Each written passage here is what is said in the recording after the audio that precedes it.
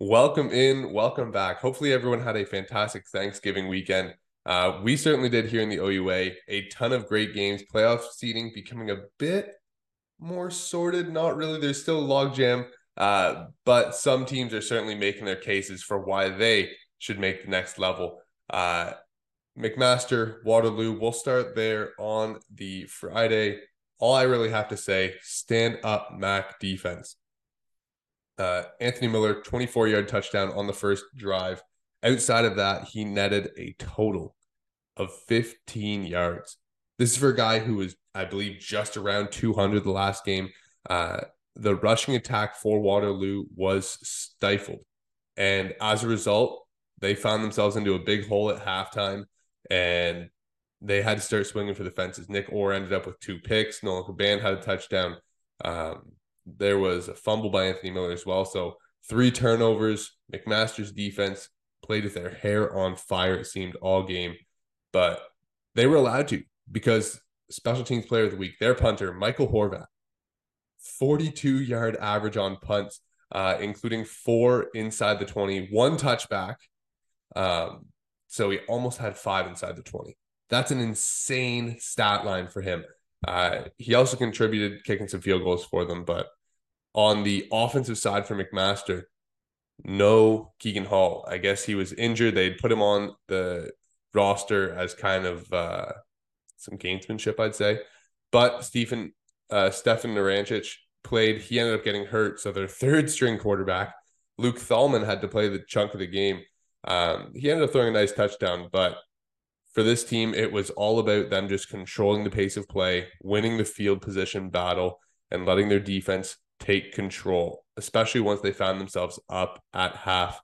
There wasn't a whole lot left to do. For Mac, though, it puts them in kind of an awkward situation here, as now both teams have 2 wins. Carleton's got 2 wins. Toronto's got 2 wins. And a lot of them are going to be fighting, well, the 4 of them are going to be fighting for that final couple playoff spots.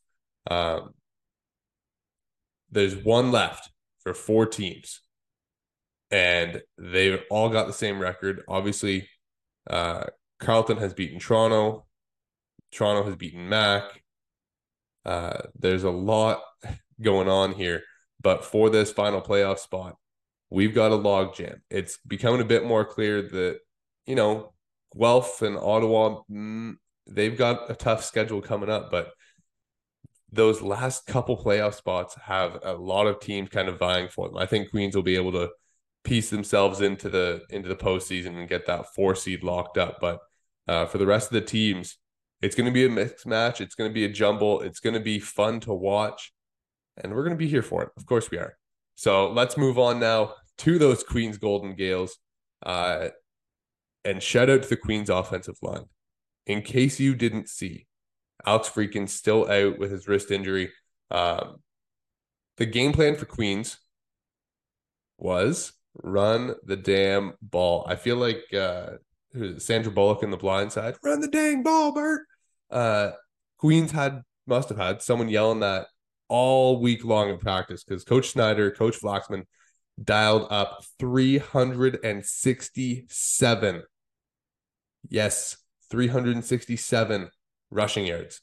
They threw the ball 9 times. Russell Weir had a few dropbacks they ended up scrambling on, which, added an extra dimension to Carleton of like, oh my, we stopped the run. Okay, we put them in a passing situation. Quarterback's starting to scramble on us.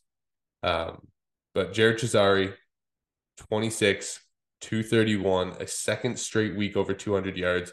Anthony Souls also added 98 and 3, which did not seem like he was raking in 98 yards. He was just kind of coming in relief for Cesari and ripping off big runs all on his lonesome. So Souls gets all the TD. I got a nice text from Connor from Basic Training. Heart and Souls. That's all it read. And he certainly was right. 3 touchdowns on the day. For Carleton, God, their offense is good.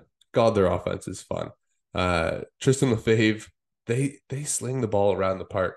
Kasim, Mafuta, Aiden Arnott-Smith, Tristan Reddy, Hunter Brown. I think that this collection of receivers is good enough to keep them in any game. And for a while, it was keeping them in this game against Queens. But where they struggle is finding balance. Maybe they will rip off a big run with Alex Gale or Josh Ferguson, get them into second and short. But what do they do then? Because they haven't really established the run all game, but now they're in a high percentage run situation. And they usually end up trying to double down. And that's where Queens would get them and say, okay, well, that 8-yard run was kind of an aberration.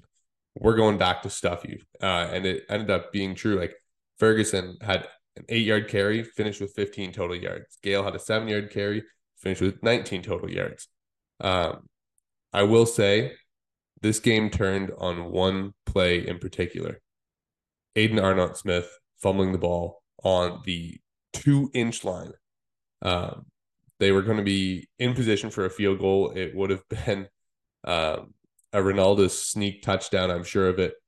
But at that point, it would have been a real close game. Carleton's defense was playing well at the time. And that really just kind of pushed them into the back end of this game, saying like, yeah, Queens, we're gonna take control of this. I will say for Queens defense, Saucy Bear came back, limited snaps. But when he was in there on key pass rush situations, oh my gosh, you could tell. I know I was on the sideline sitting there going, are we gonna give an extra guy to block him, because he is a freak. And the rest of the D linemen played fantastic. Darian Newell back, obviously didn't dress last week, but 5.5 tackles, a sack, 2.5 TFLs, one of which was the biggest TFL I have seen. He came through pretty much scot-free off the line against the inside zone play. So this Queens defense, I've mentioned it before. Oliver Mwembi had another big sack as well, but this Queens defense has become the lifeline of this team with the Alex Freakin injury. They have really made it a difficult team to move the ball on. And when you can't move the ball, you can't sustain any drives, your defense starts to get tired. And that plays right into Cesare and Souls hammering away for 30 plus carries in a game. So for Queens, I said to Coach Schneider after the game, I don't think I want to be a team with you guys on their schedule coming into this backstretch, because they are physical, they are hitting their stride, and they're playing fantastic defense. Queens 35, Carleton 16, gives them the head-to-head, gives them the leg up as they come down the backstretch here, going against Ottawa and Guelph, two teams that are right behind them in the standings. So Queens, with the momentum, with the build, are going to have a tough stretch, but I think they've got it. Third game in a row, my Toronto Varsity Blues. Yes, that is right.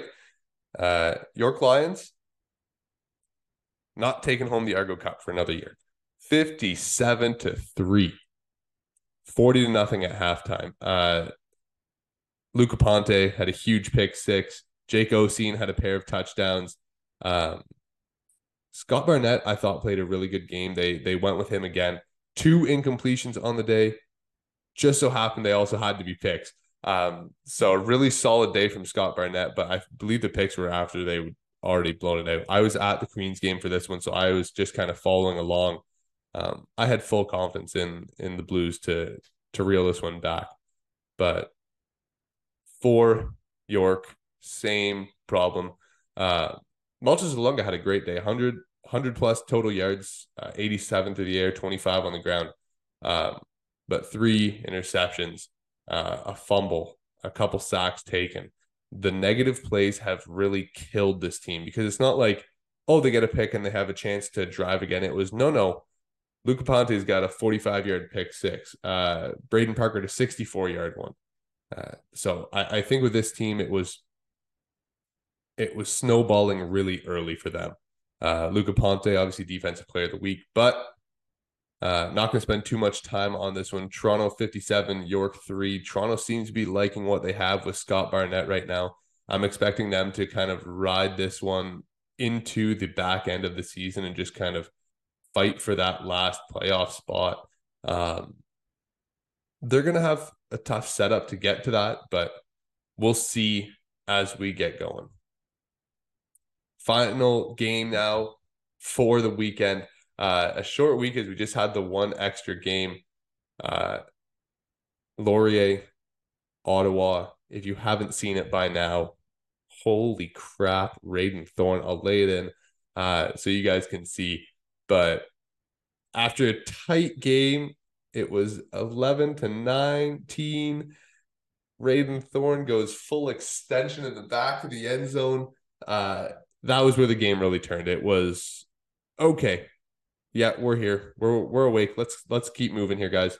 From that point forward, it seemed like it was Laurier just kind of putting it in cruise control. My one comment the next day to an Ottawa alumni, that was the most unassuming 38 points I've ever seen scored. It looked like Laurier was in cruise control, quite frankly. 35 first downs, 500 yards of total offense, 276 on the ground, 257 on the air. Like they had an interception, but they had a sack as well. They gave up. This was just a cruise control game. Quentin Scott, 15 for 194 and a touchdown, 13 yards a carry, offensive player of the week. It was just kind of easy. They'd hand the ball off to Nelms or Scott, and it was 5 or 6 yards before they're getting first contact. And I know when you look at the stat sheet, you're going to say, oh my God, Max Charbonneau keeping up this fantastic pace, 8.5 tackles, 7 of those were assisted tackles. Yeah, because his D-line was getting shredded to the point where he had to make first contact. And if you've ever seen Quentin Scott, which I'm sure most of you have being OUA football fans, not the kind of guy you can bring down with one tackler. So yeah, when Max Charbonneau gets hit, there's got to be a lot of guys rallying to it because he skates on and he keeps gliding through the box. And this is a really good game from the Laurier offense and showed why they can kind of dominate teams here in the OUA. Yeah, they lost time of possession, but they ran for 200 yards. They had big plays in the passing game. Elgersma had a couple rushes for first downs as well, 2 obviously rushing touchdowns off the goal line. But no, I think that this Ottawa team with Josh Jansen, like I'd mentioned last week, they have found that added passing attack, and it's making this team kind of hit not where their full potential was at the start of the year, but where they should be around, considering they have a backup quarterback instead of Ben Miracle. Jansen, 2 touchdowns, 233, but it's allowing teams to play them honestly and gives Amaclar Polk and that offensive line a light box to deal with. 112 and a touchdown on the ground for him again. They've got the playmakers outside. They've got a really strong defense.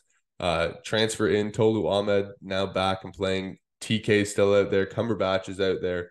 Both of them, that is. This team has DBs to burn. They have speed to burn on the back end. And when they can control and get up on teams, it's going to be tough for people to move the ball on them. It was just that missing element of the passing game that had kind of hurt them early on in the year when they were trying to sort out what to do without Ben Miracle. But that's all for this week. Next week, we got a full 5 slate of games. There's some good ones in here, including Windsor at Laurier. I will be bringing those to you guys as we get closer to the day, so stay tuned for that. If you want to catch these games, make sure you head to OUA.tv. The games are there on demand if you missed them because you're doing some kind of family outing.